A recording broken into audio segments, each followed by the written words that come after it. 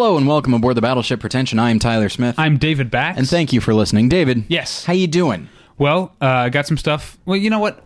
Okay, we'll save the plugs for a second. Because I want to ask you, we were just talking about, off air, we were talking about, weirdly ties into what I wanted to talk about at the top of the show, just a little thought I had. Okay. Because we were talking both about politics and about HBO.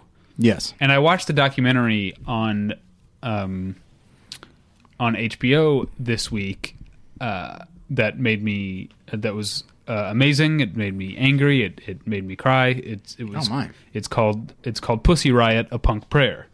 Oh yeah, all right. And I got to thinking about how angry I am now and how angry I was back last. It was like a summer. year ago, right? Yeah. It was I mean, the performance happened in February of 2012, and I don't think we really started hearing about it till the end of the trial when the sentence was coming up. That's when it really started to break in. And America. Can you remind the listeners and also kind of me with the details?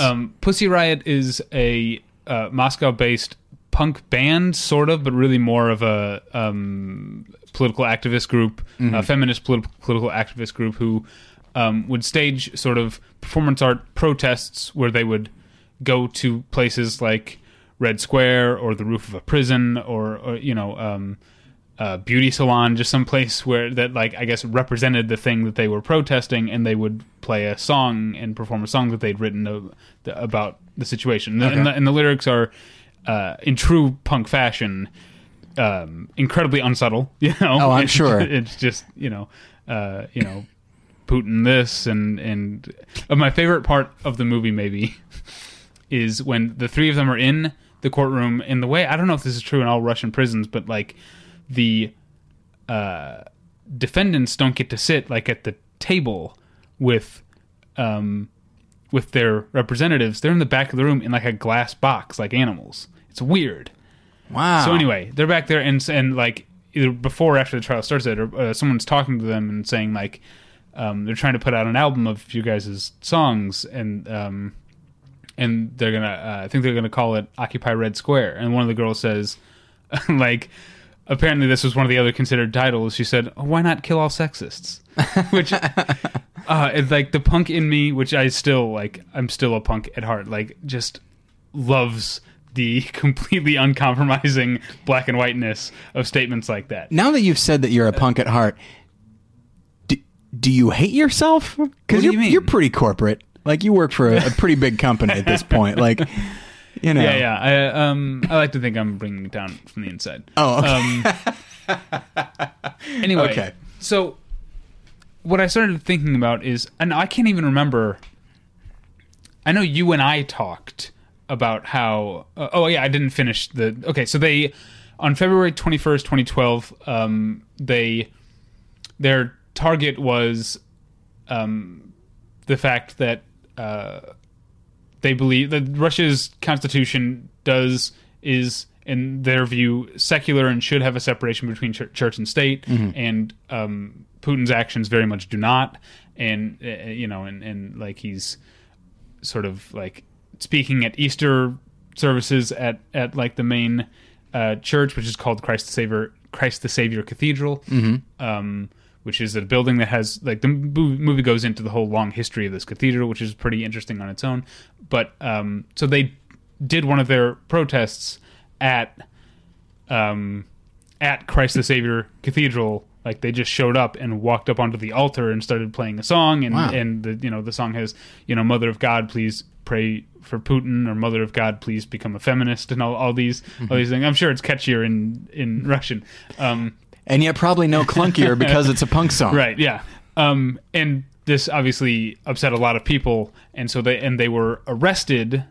Obviously they're a outrageous activist punk group. It's probably supposed to offend people. That's kind of how they want to make their point. Likely, yes.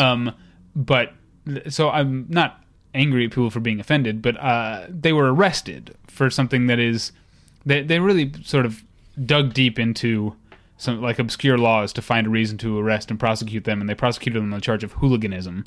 And seriously, and I'm sorry that I shouldn't laugh at that because it affects these people's lives. But it's two members of the band got ended up being sent to prison camp for 2 years and are still there now.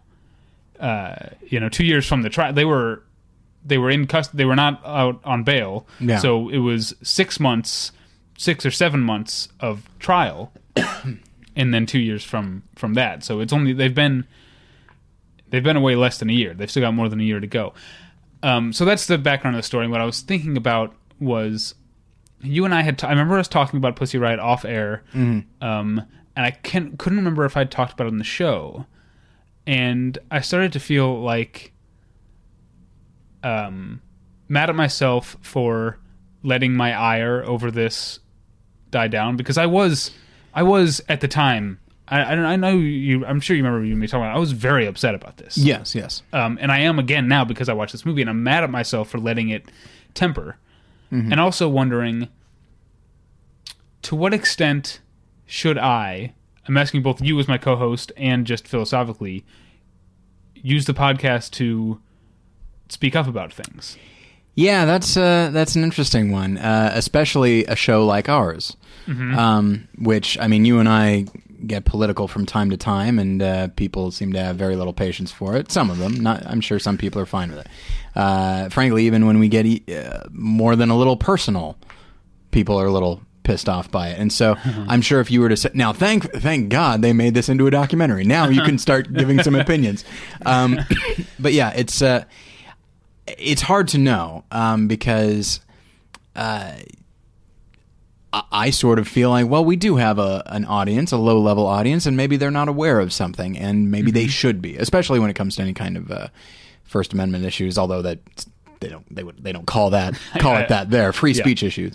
I mean, because Russia does have a constitution that theoretically promises free speech and free press and freedom of religion, but it's through a weird turn of events. I wound up several years ago doing a great deal of research about the press in Russia, among other places, and it is a horrible, horrible place to be a journalist. You will, if you are saying anything against the government or organized crime, which in many cases is in league with the government, right. Local government, you could die. I mean, it's very likely, and then the government will not investigate. When I think about Russia or a place like the Philippines, where if you're a journalist or if you decide to run for office, like you're putting your life on the line. Yeah, that's an amazingly heroic choice. Yeah, it really gets me sort of. I don't know. I feel like I'm, and maybe that's part of why I feel like maybe I should do something with the fact that certain people listen to me. Well, and when you think about, and this is going to sound really lofty, and I apologize. Not everybody gets the opportunity that you and I get every week. Mm-hmm. You know, in some places, not everybody can make their voice heard locally, much less international. You know, globally as we do, and so you do sort of feel like I should do something with this. I mean, there are times. But here's the thing. Okay. Because the nature of our show is not, it doesn't have a lot of politics to it. Right. There's no way, as we have learned, there's no way that we can logically assume any political position of our audience. I'd say that's correct. You know what I mean? Like when, Dan Savage, has a pretty good basis for assuming that most of his audience is pretty liberal. Yes, I would say so. Whereas we don't have that luxury. Although when we did that survey thing, we did find out that we have they're like you. Well, we have a lot of liberals in the audience, but we also have a strong representative of conservatives. Would you say, or was it not strong? But in any case, it was present. Okay, we have a representation among conservatives, and we don't, or at least I don't, and I'm sure you don't want to discount them. I want them to feel like this is for them as well. Right. No, absolutely. So I have to wonder if there's something. Now, I still feel like liberal or conservative, and even if you are offended by the idea of a a punk band performing on the stage at a cathedral and saying things like, this is God's shit. That's pretty offensive. It's supposed to be. But I still think, and I don't know, maybe I'm an idealist. I still think most of our listeners, no matter how offended they are, look at 2.5 years in a prison camp, or 2.5 years detained for that as draconian, as an as an injustice. If you have to reach far enough back that the law that you're invoking is hooliganism, which is not a phrase used very often, then I'd say there's something very, very wrong with the fact that they got prosecuted at all. Yeah, what would happen here? Maybe some kind of trespassing charge, but I don't even know if that's the case. Yeah, what would happen here? What would happen here? A fine for trespassing or something like that? Probably, maybe something disturbing the peace. I don't know. It's hard. It's hard to know, especially because that's the thing about Putin, a public figure, going to a religious thing, and in doing so marrying these two together. Well, now it's a political. It's a protest about putting those things together, but it's a political protest. But because it's in this church, it takes on this other quality to it, and that I think is kind of the danger of bringing those two things together. I don't think that as somebody, I do not believe that a voter, like a religious voter like myself, should remove their personal convictions when voting or anything like that. But at the same time, I do think that it's, I don't know. So think of how many political protests there are during a speech here. If they're disrupting and they're keeping the person from saying what they're saying, then okay, well, the purpose of this is for people to hear, and chances are the crowd themselves will say, "Get out of here" and stuff like that. And if if it's indoors and they're trespassing, security will often escort them out. But to my knowledge, they will not be prosecuted or anything like that. And the flip side, if one were to burst into a church during a church service and decide to sing something, this was not during the service when this happened. Yeah, it was just some other thing. But there were lots of people there. It was people just, because it's also kind of the Christ the Savior Cathedral, as this goes into, is more than just a place where people go to church. It has a certain representation because during, I assume it's got some history to it. Well, for 70 years they were not allowed to go there. It was actually destroyed and rebuilt after the end of communism. So it's to Catholics in Moscow, it's a very important building, and so it's a place that people probably come from out of town if they're visiting Moscow. It's a tourist place. It's a place that means a lot to a lot of people. So this is more than just they broke into their local parish or whatever. Right. And so it does set it very much anything anything freedom of speech related tends to get to me. Here or elsewhere.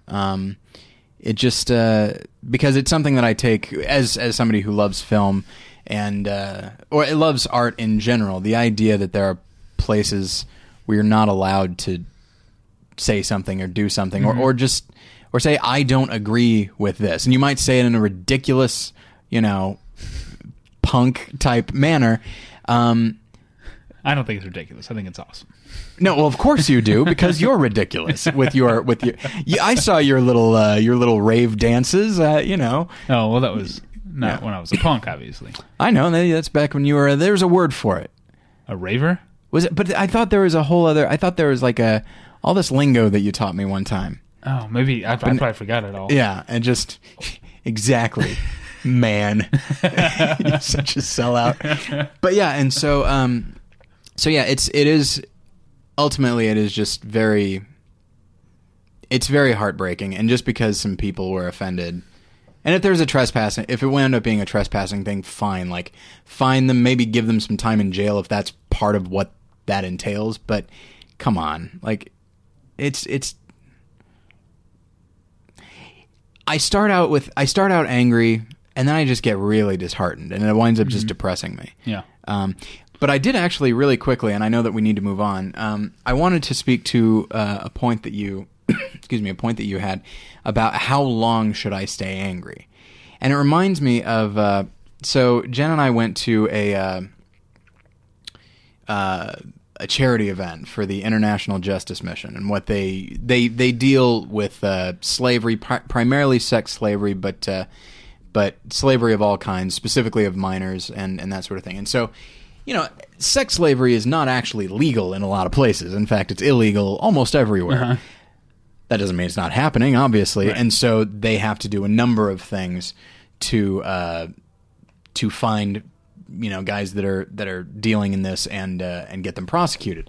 And that often means dealing with the corrupt law enforcement that these guys were paying off in the first place. And they're not going to do it because if this guy goes down, he's probably going to roll on the local politicians or whatever, and that's a much bigger deal. And so it's really hard to do. And so this one guy went up and talked about, he's like, it's easy to do something when you're mad. Mm-hmm. It's hard to do something when you're bored. And he says, obviously the people that go into these underage brothels and stuff like that and liberate these kids and all that, like, they are in some cases putting their lives on the line, and that's a huge deal. That's, it's not, but everybody already acknowledges that. Everybody already acknowledges that it's a huge deal. However, after that happens, there are the lawyers that are employed by the International Justice Mission, and there was a lawyer who basically devoted all his time to a single case for a year and a half.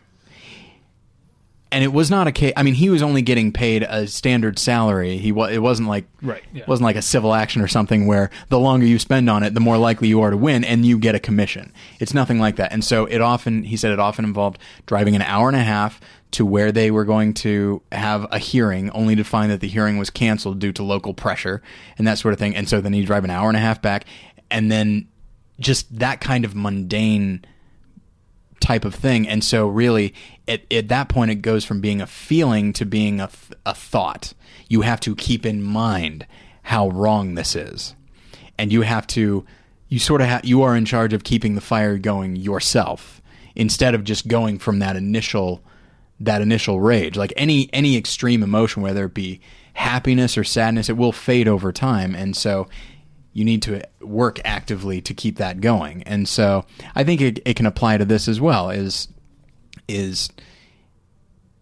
if you are upset with the outcome of something, you could either just let yourself, it's easy to almost let yourself, this is going to sound cheesy, die a little bit inside and just be like, that's how it goes. Because you can't be angry all the time. But if you're going to try and do something, if you're going to try and it could just mean like, I got to remember to give money to a certain charity or something. Then you have to keep that in your own mind, because no one else is going to do it. I mean, you look at the 24-hour news cycle and all that, and it's just any kind of horrible thing. You're lucky if it stays in front of you for a week. And then it's just on to the next thing, and then it's up to you to keep that in mind. So, I don't know, it's just something I was thinking about, something you reminded me of. Well, yeah, I'd love to hear, as long as I don't say anything stupid, from both liberals and conservatives, how would they feel about us talking about our points of view. Yeah.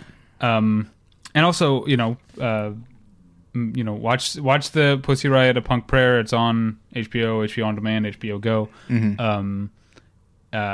And you can't find a lot of Pussy Riot music, but you could watch some YouTube clips. And when you do that, say at your desk at work, you should put your earbuds in. And the earbuds you should use are from tweakedaudio.com, of course. Tweakedaudio.com is where you get professional quality earbuds in a variety of styles and colors for a low, low price. And if you go to tweakedaudio.com/pretension, you get all that plus 1/3 off and free shipping. So that's tweakedaudio.com/pretension. Now, our real ad for the week. Not that there's anything. Now, David, no matter if you're Republican or Democrat, I'm gonna guess you love comic books, and you like the idea of like independent publishing. Do we have anything for these people, David? Yeah, we do. Okay.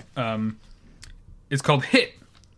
Successfully funded on Kickstarter earlier this year, it's the debut book from Gentleman Baby Comics. It's the story of Connor Connolly, a hitman from Boston sent to kill 2 people in Arkansas. But when it's time to pull the trigger, Connor discovers all is not as it seems. For your copy, go to www.gentlemanbabycomics.com and buy a physical copy for $5 or a digital copy for only $3. Also, for any Florida listeners or Florida or its environs, come see Gentleman Baby Comics at the Ocala Comic Con on June 29th and 30th, or at Florida SuperCon in Miami from July 4th through the 7th. You can find all of this information and more at www.facebook.com/gentlemanbabycomics. All right. All right. So that's how you support them. You should definitely pick up the comic book. $5 for a physical copy or $3 for a digital copy. Seems like that's a good deal. Seems like a good deal. Almost as good a deal as our premium episode, David. Yeah. Which is only $1.29. I know. It's a mere $1.29. Yeah. I mean, we talked about how $2 a month, you don't even feel it. This is a one-time payment of This is a one-time payment of $1.29. You have to be like a blind guy whose other senses are super heightened to feel this. Oh my, yes. You get Daredevil. Daredevil would feel this. You would have to be Daredevil. So, but yeah, and so I wanted to emphasize, so in the premium episode, it's an hour and 15 minutes long. That's a lot of entertainment for $1.29. And it features comedian Bill Dwyer, and it was a lot of fun. We really... and the people who have already bought it have told us that they've loved it. It's hilarious. Yeah, so if you enjoy Bill Dwyer, and also it's just a fun... I think all three of us enjoy ourselves and say some fun things. So, and so if you want more of us enjoying ourselves. Indeed. And Bill, a lot of it is us laughing, or me laughing into the microphone at Bill, which I probably shouldn't be doing. But I've been doing this for 6 years. I should probably know better. But yeah, and I did want to say that as David has mentioned in the past, this is what we want to try and do this in lieu of a donation drive. And so if you have given money in the past, this is how you can give money to us. And I will say this, I know that it's... I've said in the past, and it's unlikely to make a big difference, but if everybody who listened bought this, it's not even, it's not a function of donating. If everybody who listened bought this, then that would be enough to at least keep the site and podcast going for another year. Yeah. Okay? And so if you're listening to this and you haven't purchased it, go to battleshippretension.com. There will be a big skyscraper ad with Dwyer's smiling face on it. Yeah. Just click on that. Face. Oh, a handsome question. mug. And then click on the PayPal link and just it helps. Excuse me, it helps us, but also we wanted you to get something for it as well. So, yeah, and we didn't phone it in. We did it. We got Bill, who's hilarious. Yeah, and it's definitely worth it. Oh, also, speaking of Comic Cons, which we were, indeed. And I swear we'll get to the meat of the episode right after this. We will again be at San Diego Comic Con International, and I forgot it's the 18th, right? It's Thursday. As usual, this is we've been doing this for years now. This is like our fourth meetup, but our second collaborative meetup with our friends at the Warner Archive and our friends at CriterionCast.com. So this will be as last year. If you came last year, you know it was a blast. If you didn't, you missed out. But don't fret because we're doing it again at Dublin Square, which is a restaurant on 4th Street. I forgot we were announcing this today. I believe it's 554 4th Avenue. 4th Avenue, okay. Which is, it's, right in the gas lamp, right by the convention center. So Thursday, when you're done with your panels for the day, head on over to Dublin Square and have some drinks on us. Absolutely. 8 to 10. 8 to 10, yes. In the evening, not in the morning. Yes. It's a little early for us. Like I said, after the panels. Oh, indeed. Yeah, yes. not before. Although, you might want to get nice and, liquored up before you go to Comic-Con. Absolutely. Go into the panels. And, here's the thing. So I'm not sure how involved I'm going to be at Comic-Con this year. I was unable to get a badge. From what it sounds like at WonderCon, I was one of many, many people that was unable to get a badge because the site froze up. Yeah. I was there. I was awake right when it switched over. And and it's Badge resales started this week. They might be all gone again.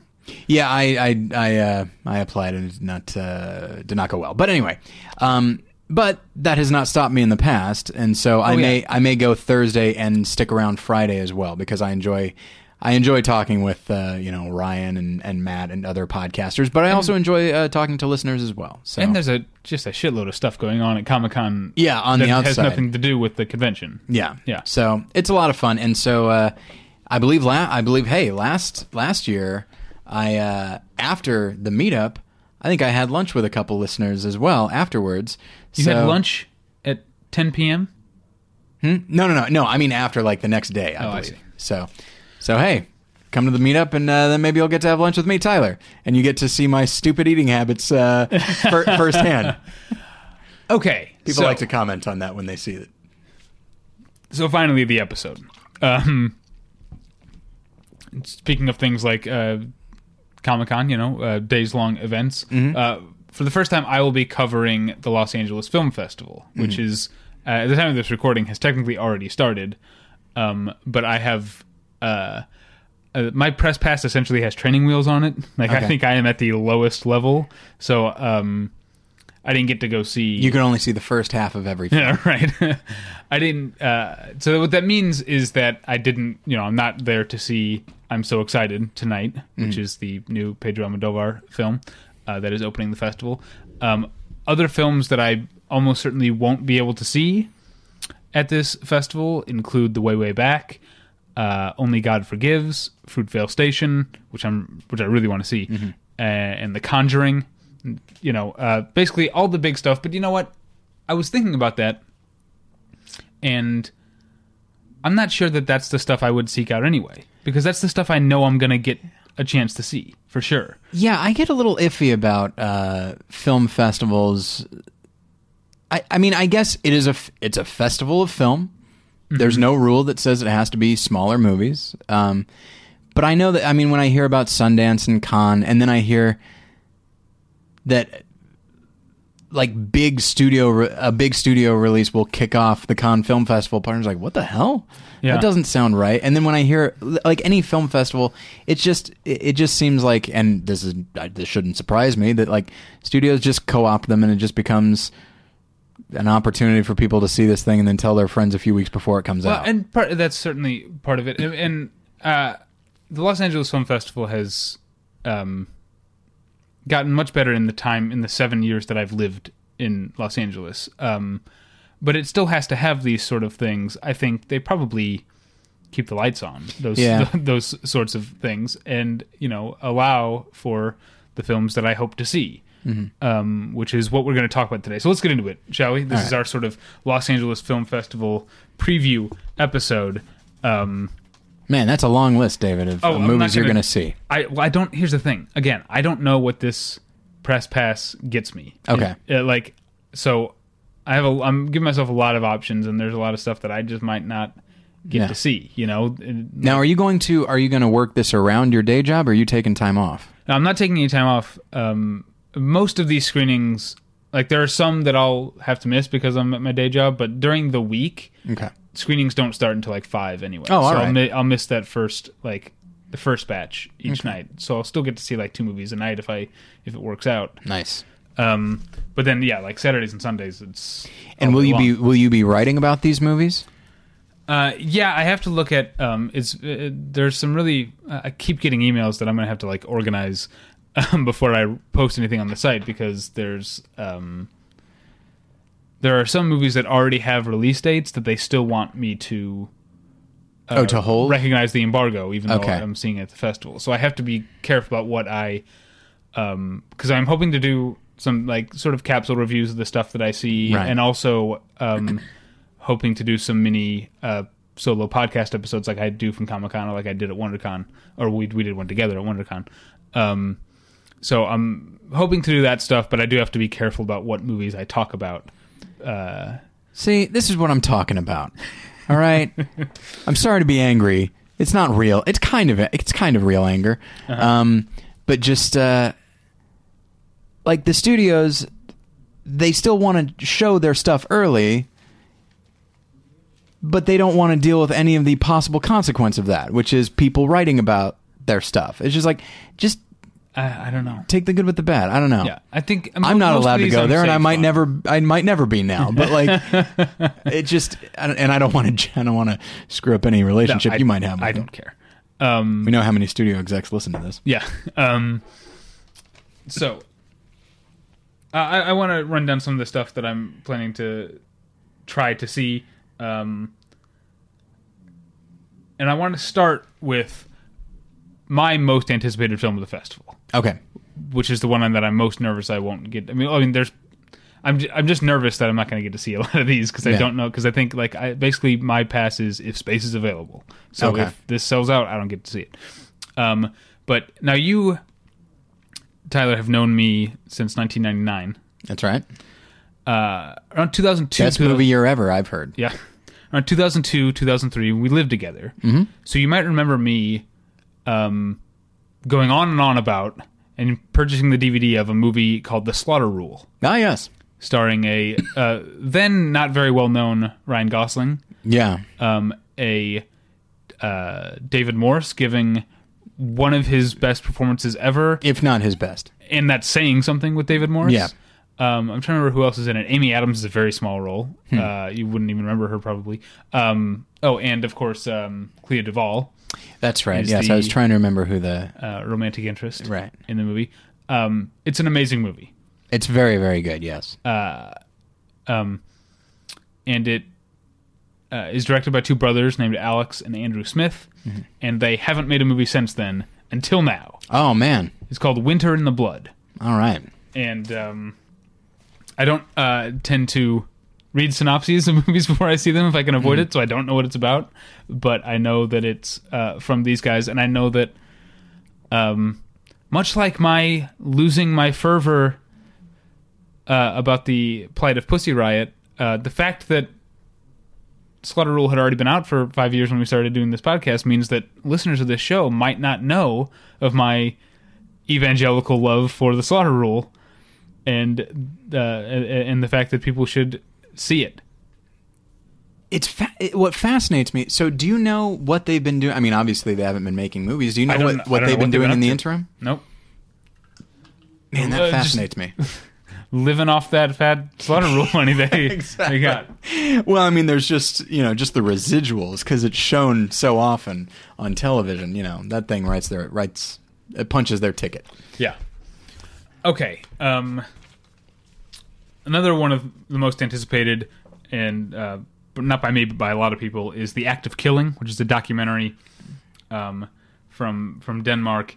I mean, I guess it's not about Danish people, I don't think, but it's made by Danish directors. That is... its release, it has as executive producers Werner Herzog and Errol Morris, because both of them saw it and felt so strongly about it that they attached their names to it. Think the film might have anything to do with obsession? No, it actually has to do with people who... again, I don't read synopses. Maybe I should have I'm now realizing maybe for this episode I should have looked at what these movies were about, but I tend to not like to do that if I can. You know, most of the press screenings I go to, I don't know what they're about if I can avoid it. Yeah, I kind of do the same thing. Anyway, but it's basically people who were what's the word I'm looking for? Executioners for the government in a genocide. Oh my! And they're talking to them now, and going over what they did.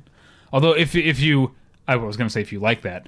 I hope you don't like that. But if you're interested in that, you should also see a movie from a few years ago called Enemies of the People, which also includes, which is about Cambodia specifically, and it has interviews with people who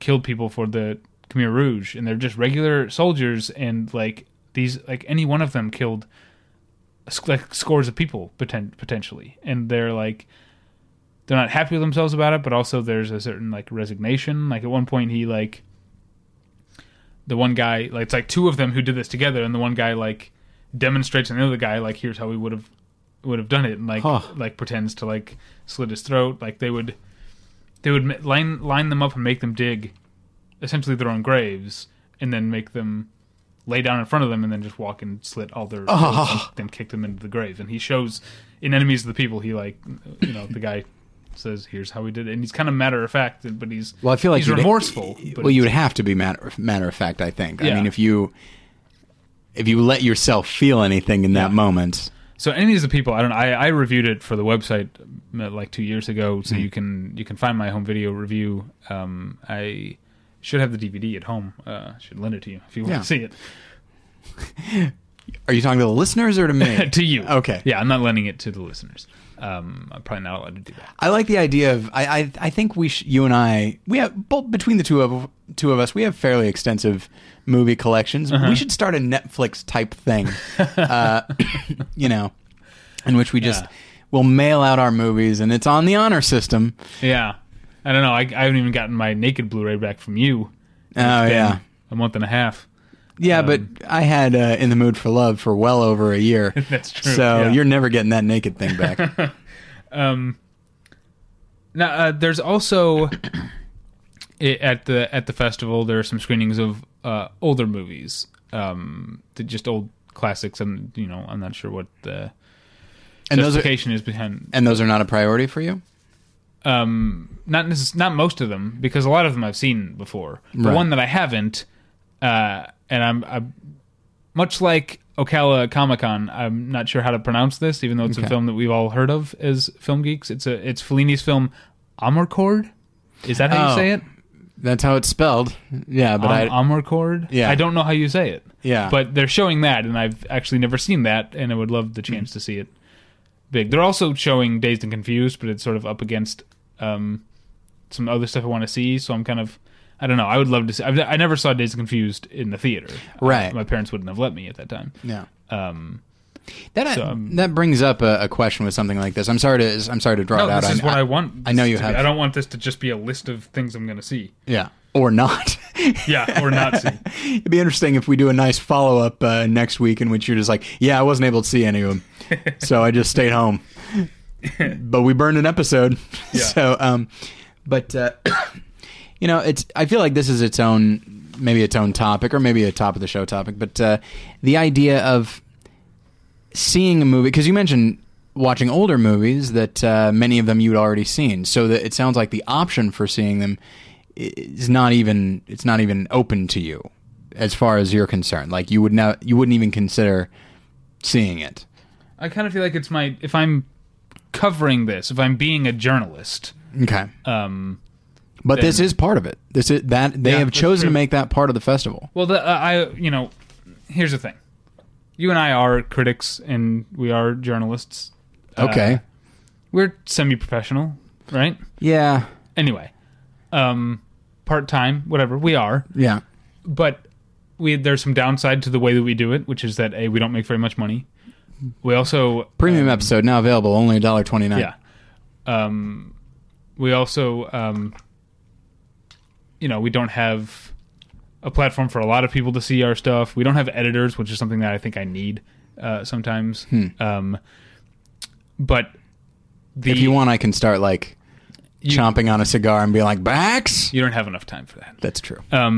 But the upside of what we get to do is that we get to sort of set our own purview. Mm-hmm. We get to decide what our voice is, what the voice of Battleship Retention is. Yes. And I am not interested in... and you might be, but I'm not personally interested in writing about Dazed and Confused for the website. Okay. At least not in this way. Okay, here's what... I mean, if I were going to do a think piece, I could do a more personal thing about how Dazed and Confused...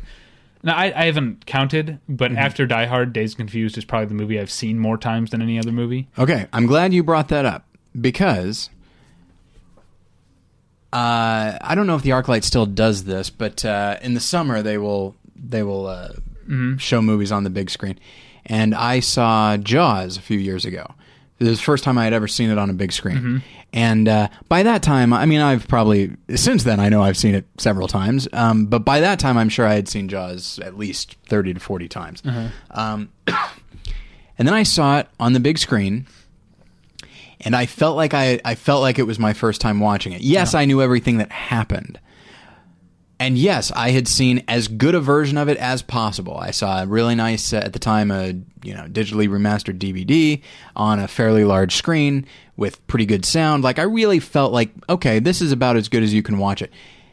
And then I saw it on the big screen, and I was like, I'm incorrect. This is my first time seeing it. I felt the same way when I saw Network on the big screen, Wizard of Oz on the big screen, Citizen Kane.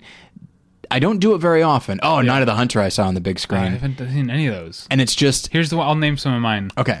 Brazil. Okay. Singing in the Rain. Yeah. This is Spinal Tap. Oh, nice.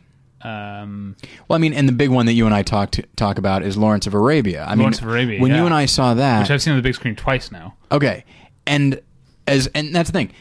Though, it's like, did your familiarity with that film alter...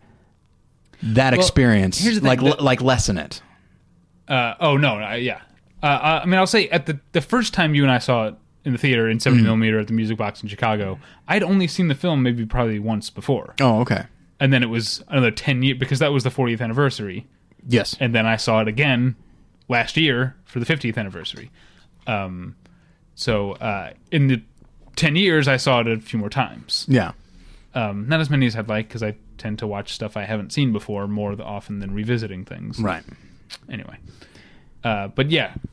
So, are you saying I should try and go see Dazed and Confused? I think you should, to be honest with you. I mean, I understand, like, if it's up against something that you really want to see and that you feel like you should see for the sake of our listeners, that's one thing.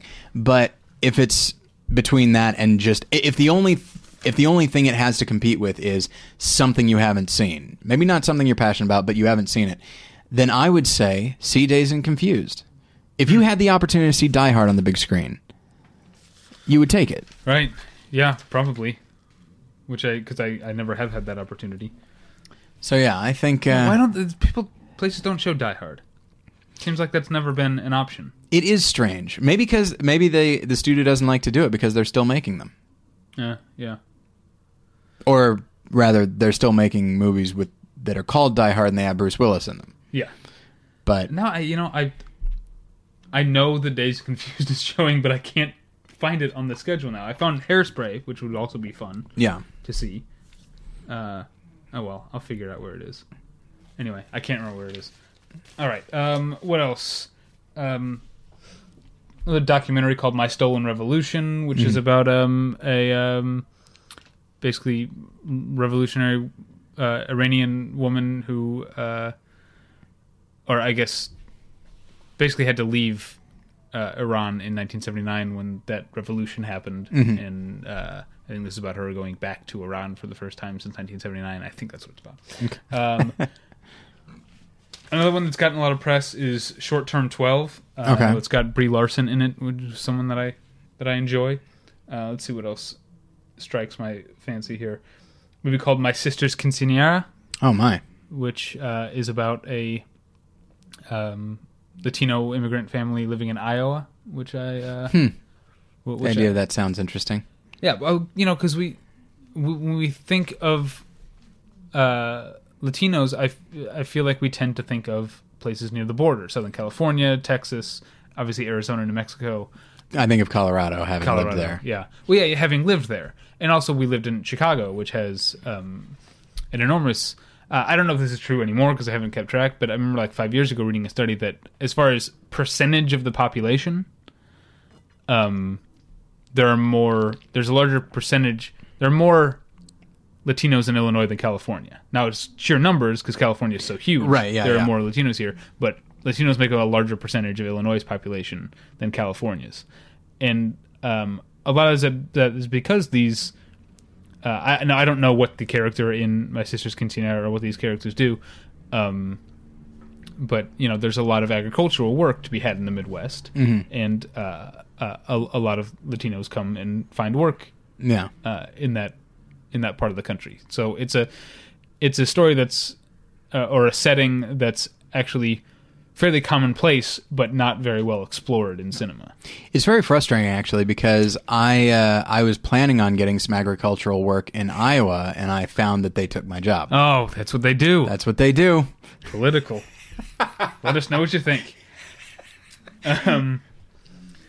One that, again, I'm probably not going to get into see it because it's a very popular one is because it was popular at Sundance. Don't be so defeatest, David. I think you can do it. I like think to set myself up for disappointment so that when they see you walking in with that nice tie, they're going to be like, this guy, we got to let him in. Okay, but Ain't Them Bodies Saints? Ah, yes. Which is a movie that I'm kind of upset that it's gotten so much buzz because I hate saying the title out loud. It is a little upsetting, yes. Yeah, it's unpleasant to say. It's unrewarding, as Orson Welles would say. It's unwieldy. Yeah. It seems arrogant. But anyway, this is a movie starring Casey Affleck, Rooney Mara, Ben Foster, Keith Carradine. And already that's, I mean, and I can't immediately pull who made it. Somebody of note, right? Now I can't recall. Remember either. But like, that's a great cast. I'm really bad at this. You've got the internet right in front of you. You can pull this stuff up if you want. Yeah. But that's such a wonderful cast. I've been a fan of Ben Foster for a long time, ever since probably Liberty Heights. And then Hostage. I really liked him in Hostage. There was actually I feel like I talk about them often, but Pajiba.com, because it's one of my favorite websites, had a thing about actors. It was like sort of inspired by Ethan Hawke in The Purge, like actors who are consistently good in low budget B studio movies. And Ben Foster came up, and they named a bunch of movies I hadn't seen, but they didn't name Hostage, which is maybe they don't consider it a B movie. I think that's a pretty pulpy. It's movie. pulpy, but I mean, it was it's a thriller with Bruce Willis. Maybe they just consider it like much more mainstream. But I mean, I think maybe some of his best work is in 3:10 to Yuma. I think he's amazing in that. Yeah. And it's just interesting to see the direction that his career went, because, as a young actor who, is, I think, probably like kind of, I'd say probably he could be a leading man if he wanted to be, but he seems to choose to be a character actor, and I think that's kind of great. And then Rooney Mara, I'm quickly becoming a big fan of, having only seen, I think, 2. I saw her in Social Network, and then Girl with the Dragon Tattoo. And you didn't see Side Effects. I did not see Side Effects, which I've heard I should not. It's still my least favorite film of 2013 so far. Okay. But I've got a number 2 now. Now what's that? I'm suddenly concerned that it's under embargo, so I don't know if I can say. I'm going to say it, and I'll edit it if it's under embargo. Okay. Lovelace is horrible. Is it about Linda Lovelace? Yes. Okay. Which is why, I don't know. I haven't read my review yet, so maybe I'll sort of take this idea on in my review of Lovelace. But the fact that I know, not a lot, I'm not a scholar, but the fact that I'm pretty familiar with Linda Lovelace's life and have opinions about it already might have really hindered my enjoyment. But I'm confident in saying that the film is objectively bad. Okay, so you feel like it didn't tell you anything you didn't already know. Is it? And it also like that? just didn't do justice to the if you read about the life of Linda Lovelace and it doesn't make, as I do, and it doesn't make your stomach upset or make you painfully sad, then there's something wrong with you. Yeah. And the movie just didn't get to that. Its depiction of the unpleasantness of her life was sordid and tawdry, and kind of it felt in a way just as exploitative of her memory as she was exploited in her lifetime. Okay, so I was going to ask. So, well, maybe, having not seen the film, of course, and I guess I'm playing devil's advocate, but maybe they chose not to make a judgment. Maybe they chose to try to. No, because they do. The people who are the bad guys in her life in real life are the bad guys in the movie. It just doesn't. It just doesn't color them in any way. Is this a documentary, or is this? It's okay. Yeah, it's got a. Who plays her? An amazing cast. Amanda Seyfried plays her, and she's great. Okay. And Peter Sarsgaard plays Chuck Traynor, her husband. Okay. What's his name? Adam Brody plays the Harry with the male star of Deep Throat. Okay. Her parents are Sharon Stone and Robert Patrick. All right. Her best friend is Juno Temple. We're doing pretty good with this cast here. It's an amazing cast. I can keep going. The mob guy who was the main financier of Deep Throat. Yeah. That's a true story. Is played by Chris Noth. All right. There's a cameo that is. Do you not want to ruin it? I'm not sure because I mean his name's on the cover, so you know it's in it. But I didn't know who he played until it showed up. So James Franco plays a real life person, and I won't like spoil who it is. Richard Nixon. No, I can tell you off air. Okay. And I'm sure there's more. It's a great cast. It's sort of like the recent The Iceman in that way. Like, this is an amazing cast, and then didn't. Yeah. Okay. Well, now that, I guess I just immediately assumed that it was a documentary. So yeah. So in depicting it, it almost feels like they want to have their cake and eat it too. They want to very much show like, oh, how tragic, at the same time pretty hot. Am I right? Right. Yeah. You know. Yeah. But Amanda Seyfried is doing great work. I'm sure. As is Chris Noth. With Chris Noth, maybe with less to work with. Given he's written a very sort of broad, gangstery, like threatening guy, boisterous, threatening guy role. But he seems like a much broader actor than he actually is. Having seen the first few seasons of Law and Order, where he I thought plays. you were going to say Sex and the City. I really did. Well, it's true on that too. I mean, and almost anything that I've seen him in, just. I'm charmed by him in Sex and the City. But I understand. But it's a specific type of charm. I mean, when you think about like, okay, Mr. Big is sort of representative of something for Carrie as the guy, the ever-present guy in her life, the guy that she can't get over, that she's always trying to get over. In Law and Order, he's the brash young cop, the fiery guy who has a temper. And just he's often cast in these big, broad roles, but then he finds a specificity to them. And while I am not a big fan of Sex and the City, I always enjoy his back and forth with Sarah Jessica Parker. Yeah. Like, he seems like a real guy in that. Yeah.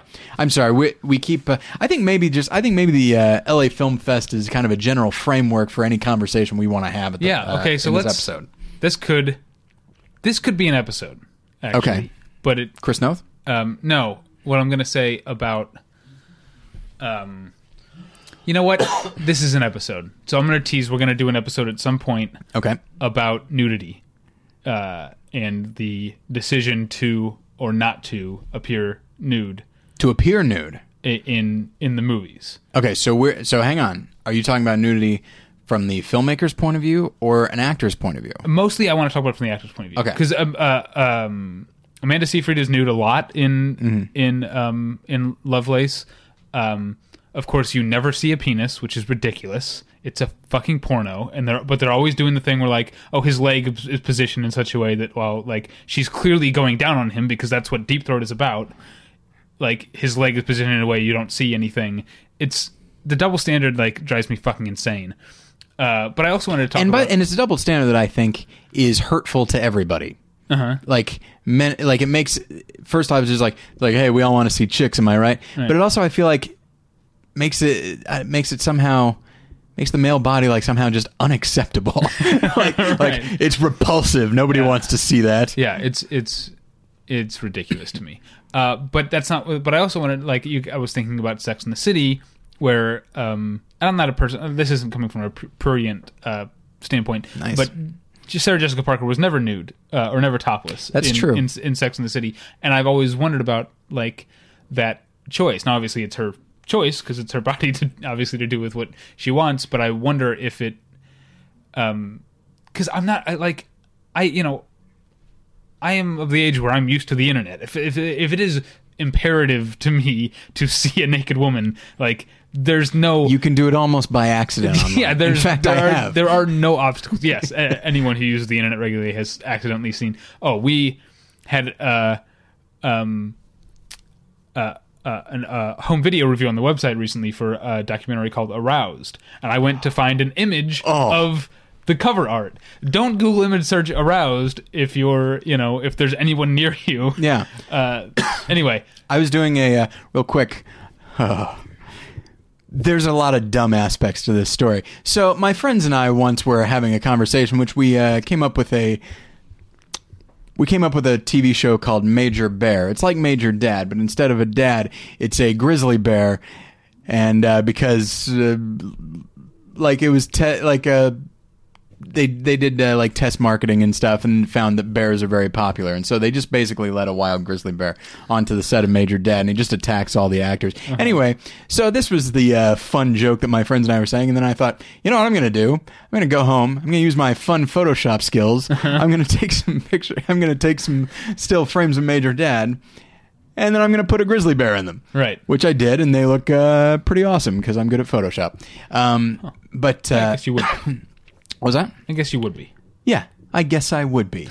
I don't need your tone. Anyway, so yeah, I forget, you've said what you do on the podcast. Yeah, I'm a photo editor. Yeah, so you would. so you Google Major Dad, yeah, you're gonna get a few images of Gerald McCraney, as one would expect. Oh, see, I thought that it was going to be the word bear that was going to... Oddly enough, that was by qualifying grizzly, you're doing all right. I see. But Major Dad, you get some Gerald McCraney. I'm going to say every 11th or 12th, you get a just a big naked man who is wearing like a fatigue jacket or something like that, and it made me laugh. All right, so this is all to say that I want to do an episode about about nudity and conspicuous non-nudity, because again, like I was saying, I'm not slobbering to see, like, going to movies hoping to see, it's not the 80s anymore, right? Right, yeah. But there are times when there'll be an actress like now I'm trying to remember the movie that's Ludivine Sagnier and no, I can't remember. Kristen Scott Thomas that Brian De Palma remade in English. Anyway, there's like one of those post-coital scenes where Ludivine Sagnier gets up from the bed to go into the bathroom and like very conspicuously is wrapping the bedsheet around her in a way that you wouldn't. And I wonder, like, I mean, Ludivine Sagnier has been naked in movies before, so that seemed odd to me. But also, if you're not, again, and I want to make it clear, I know that it's her choice, and I completely support her choice, but I don't necessarily support the choice of the director to shoot it that way. Then, right? Like, can't you focus on him while she gets up and goes to the they get away with near nudity on Mad Men all the time, because they don't fake it. Yeah, they just shoot it. They shoot around it.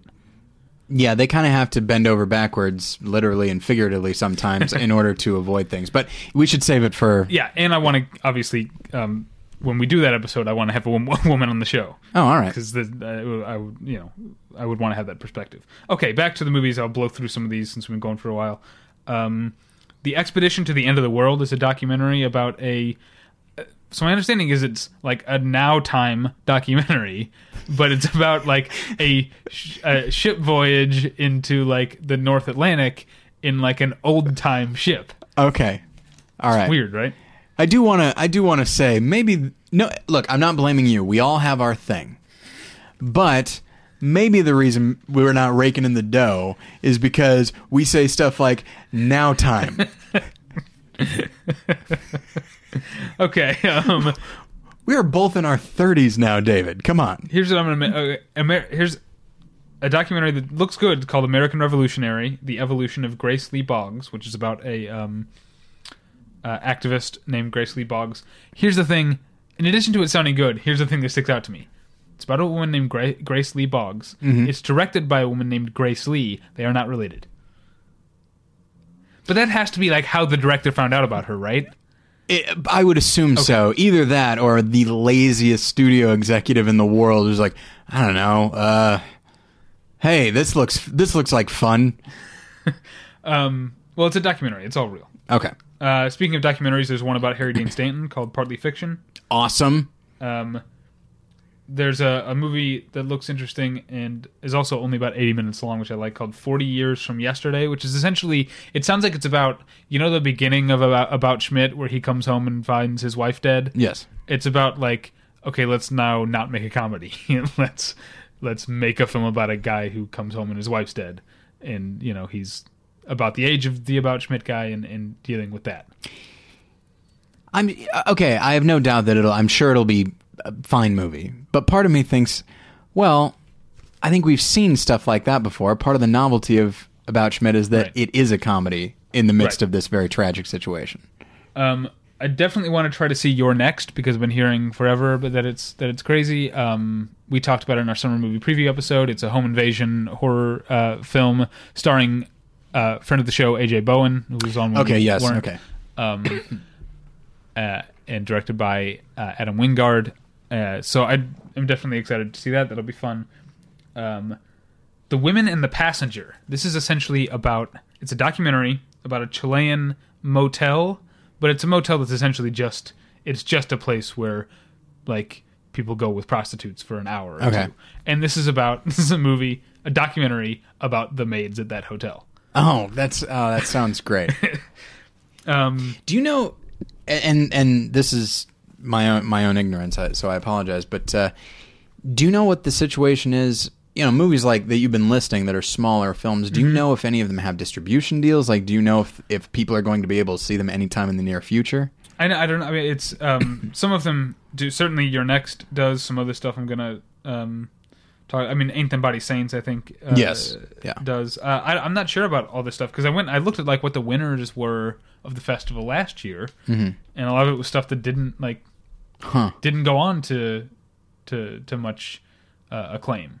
That's unfortunate. So that's kind of what I'm excited about, the idea of seeing something. Yeah, and I guess in the spirit of that, I guess it makes sense to see, to not see Dazed and Confused and see something else because you might never get the opportunity to see it. Crystal Fairy is a movie starring Michael Cera and Gabby Hoffman. Okay. So that sounds fun. Yeah. The House That Jack Built, I wrote down, but I can't remember what it's about. So, okay, we'll move on. Here's one that we actually also got a press invite for, but I don't think either of us could go. Europa Report. Oh, I saw that a couple days ago. You saw it? Yeah. Is it great? I'm definitely not allowed to. I can't say it for like another month. Oh, really? Yeah. I really want to see it because it sounds like it's hard sci-fi. It stars Charles Hill Copley, Michael Nyqvist, and Beth Davids, who I am an enormous fan of, like almost to the point where she should probably be a little weirded out about it. Oh, good. Not really. I'm joking. Isaiah Whitlock Jr. and Dan Fogler. Yeah. And the music is by Bear McCreary. Yes, and okay. Yeah. You don't know if you can say anything? I don't know if I can say anything, but I might have to scrap that whole Lovelace thing. Oh, I shouldn't have said it now because I don't have to edit this out as well. Yeah, man, we can't scrap the whole Lovelace thing because then that led to the nudity conversation. Yeah, let's hope I'm not all right. embargo there. But it's worth seeing. I'll put it that way. Brothers Hypnotic is a documentary about some jazz musicians or something. I don't know. Casting By is one that sounds interesting, but then will also be airing on HBO this month, so I don't know that I need to see it. But It's a documentary about I guess one of the famous casting directors in Hollywood history, and it's got interviews with, I don't know, Woody Allen and like Sidney Lumet, maybe, like all sorts of. That sounds wonderful. I love the concept of casting as evidenced by far way more than actual reviews on the site. I will do that fantasy casting thing all day long. And there are several up now. One that Scott and I did about Superman, but then I did one of Rushmore, if it were made in, I think, 1959. Yeah, your retro like casting, fantasy casting, those are so much fun. It is a lot of fun. It's actually remarkably challenging, especially when you, like, for example, Rushmore, it's like, okay, Max Fisher. Well, I'm not really familiar with that many actors at the time that could play that. In 1959, yeah, and so but it's a lot of fun. I enjoyed it a lot. There's one coming up of by the time this is up, it'll be up of Star Trek: The Next Generation. If they were to make a movie of that, like now or old timey? Now. Okay. Here's another documentary called Levitated Mass, the story of Michael Heiser's monolithic sculpture, which is about... Do you know that... Okay. I get pretty, like, intellectual and snobbish about, like, film and TV and maybe music a little bit. Mm-hmm. But when it comes to like art, I'm pretty dumb. As evidenced by saying art. Yeah. So do you know that thing that, again, this seems dumb. It was at LACMA where it's just a big boulder. There's like a big boulder at LACMA. Okay, all right. And it's a big deal. Like, a lot of my friends went to see this big boulder. I didn't get what the point was. And there's a documentary about the guy who made the boulder and the making of the boulder. What do you make the boulder out of? I don't know if he made it from anything. It looks like it's just a boulder. But apparently I think the boulder's going to be there at the film festival. And, like, I don't know, maybe you can get your picture taken with the boulder or something like that. You could not sound more like a mechanic's son right now. Wait, whose? What? More like a mechanic's son. Yeah, yeah. Which is what I am. Yes. I'm the son of a mechanic. And I haven't been in the presence of the boulder, so maybe I'm not getting it. Listeners, if you could see David's face right now, it's kind of confusion, but also just kind of a general amusement at the concept of, like, look at this boulder. Hey guys, come over here. Yeah. All right. So that's just me being dumb about art. I definitely want to see Lesson of the Evil, which is the new Takashi Miike film. Oh, nice. One of his new films. I mean, he makes like 4 or 5 a year. Mm-hmm. But this one, is about a teacher and is supposed to sort of have an after-school special type feel, but then have Takashi Miike type stuff going on in it. Good. Which is very appealing to me. I love that idea. This is like, there's not a lot of actors that I am excited about just see a movie just because they're in it. Mm-hmm. But there's a movie called Concussion, which is about a woman who suffers a concussion and it follows her sort of in the time after that growing apart from her family and her wife. I guess she's a lesbian. Mm-hmm. And the woman is played by Robin Weigert. Calamity Jane. Nice. From Deadwood. So I'm very excited about that. There's an animated French film, I think, called Ernest and Celestine, which is a children's movie that's supposed to be good. I think it's from the same people who made A Town Called Panic, which I also didn't see, but it's supposed to be great. Mm. I don't know if you saw that. New Hong Sang-soo film called Nobody's Daughter Haewon. He did In Another Country most recently. Oh, okay.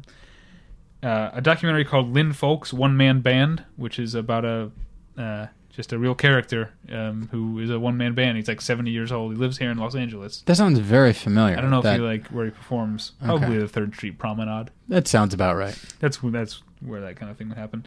And then finally, there's a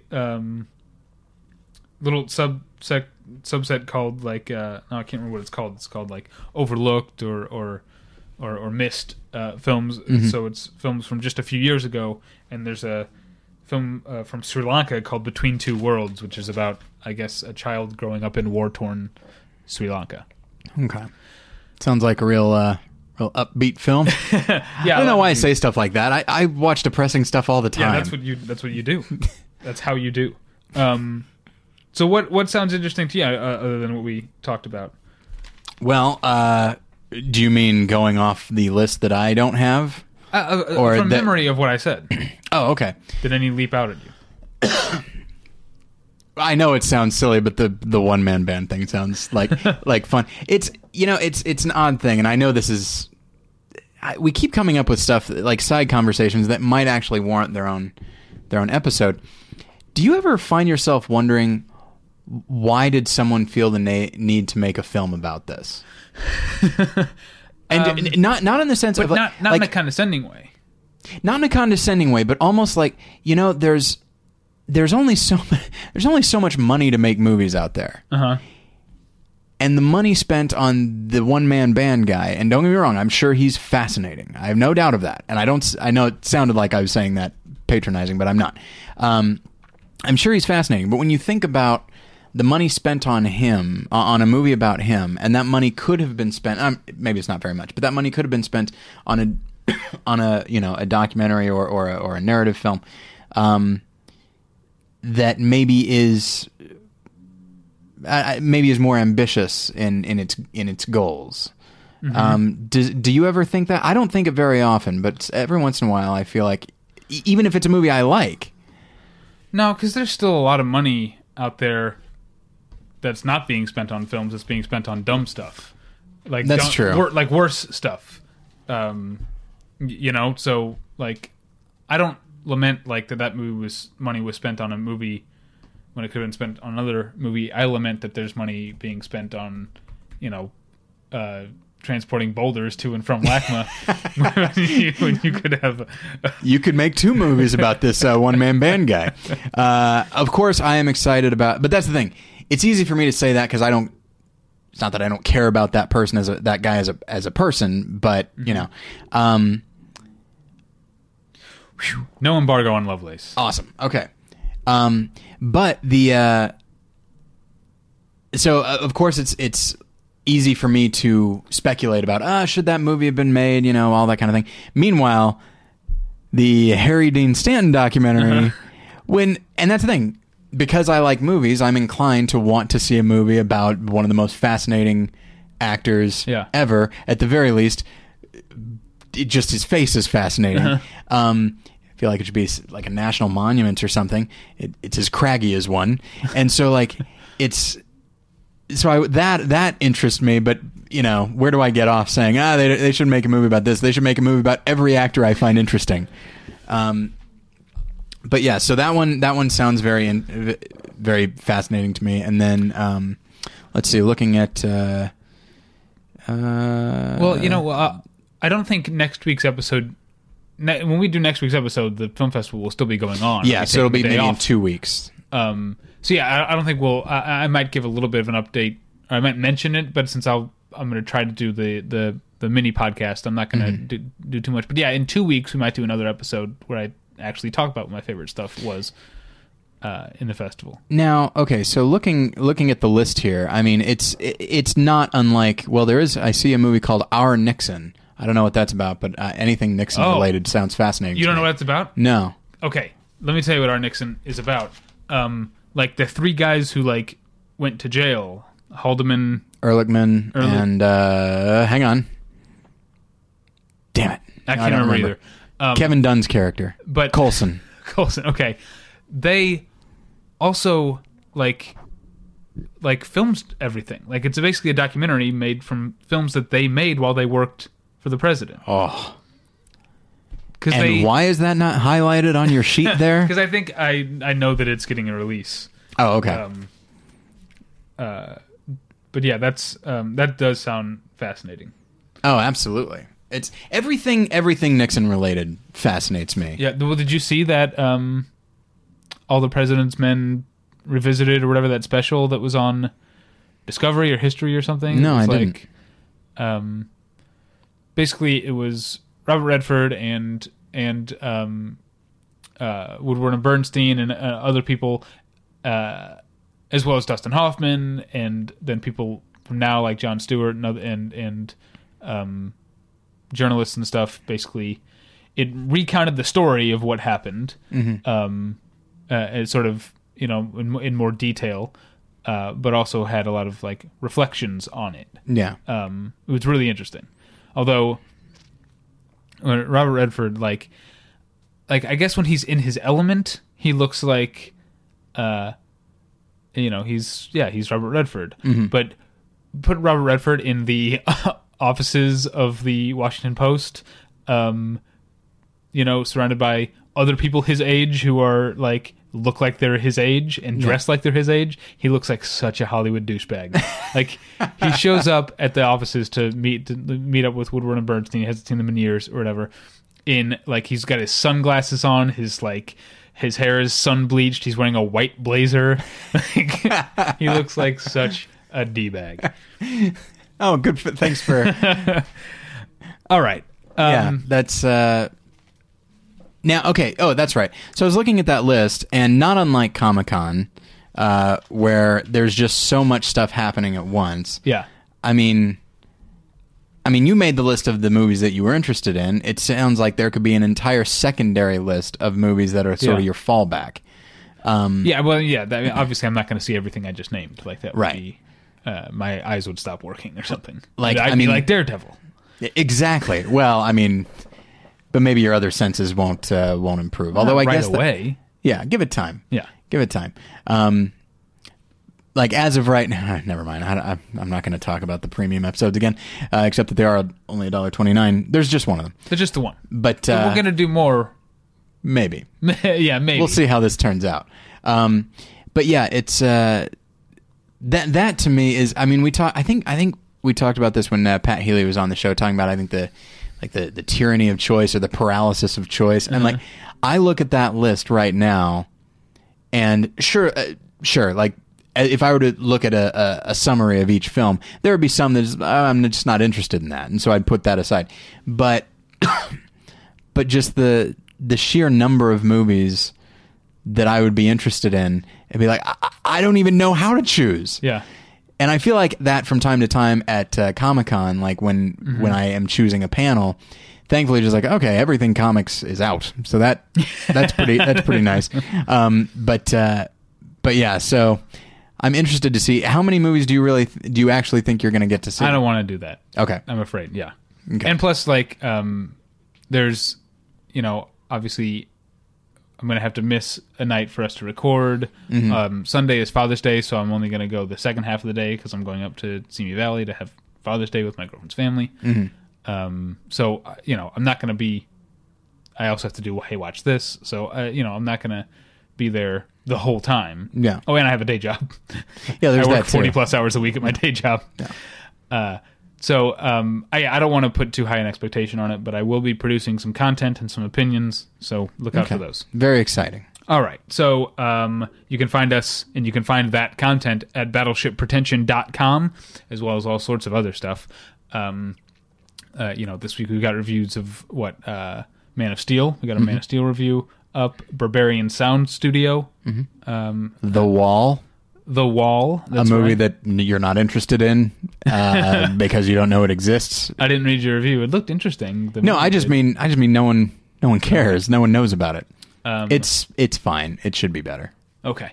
So that's at battleshippretension.com. You can email us, David at battleshippretension.com or Tyler at battleshippretension.com. You can follow me on Twitter at ThePretension. I'll be tweeting from the film festival. You can follow Tyler on Twitter at More Lessons. That's the official podcast.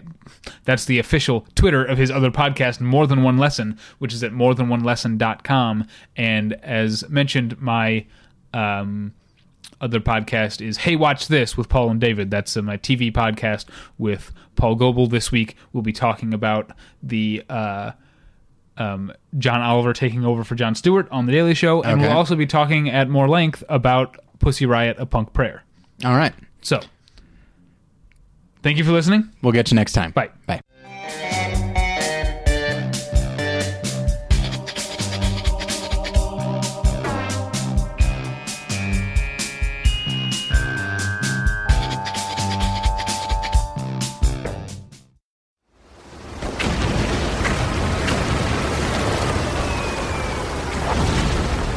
This program is a proud member of the Battleship Pretension Fleet.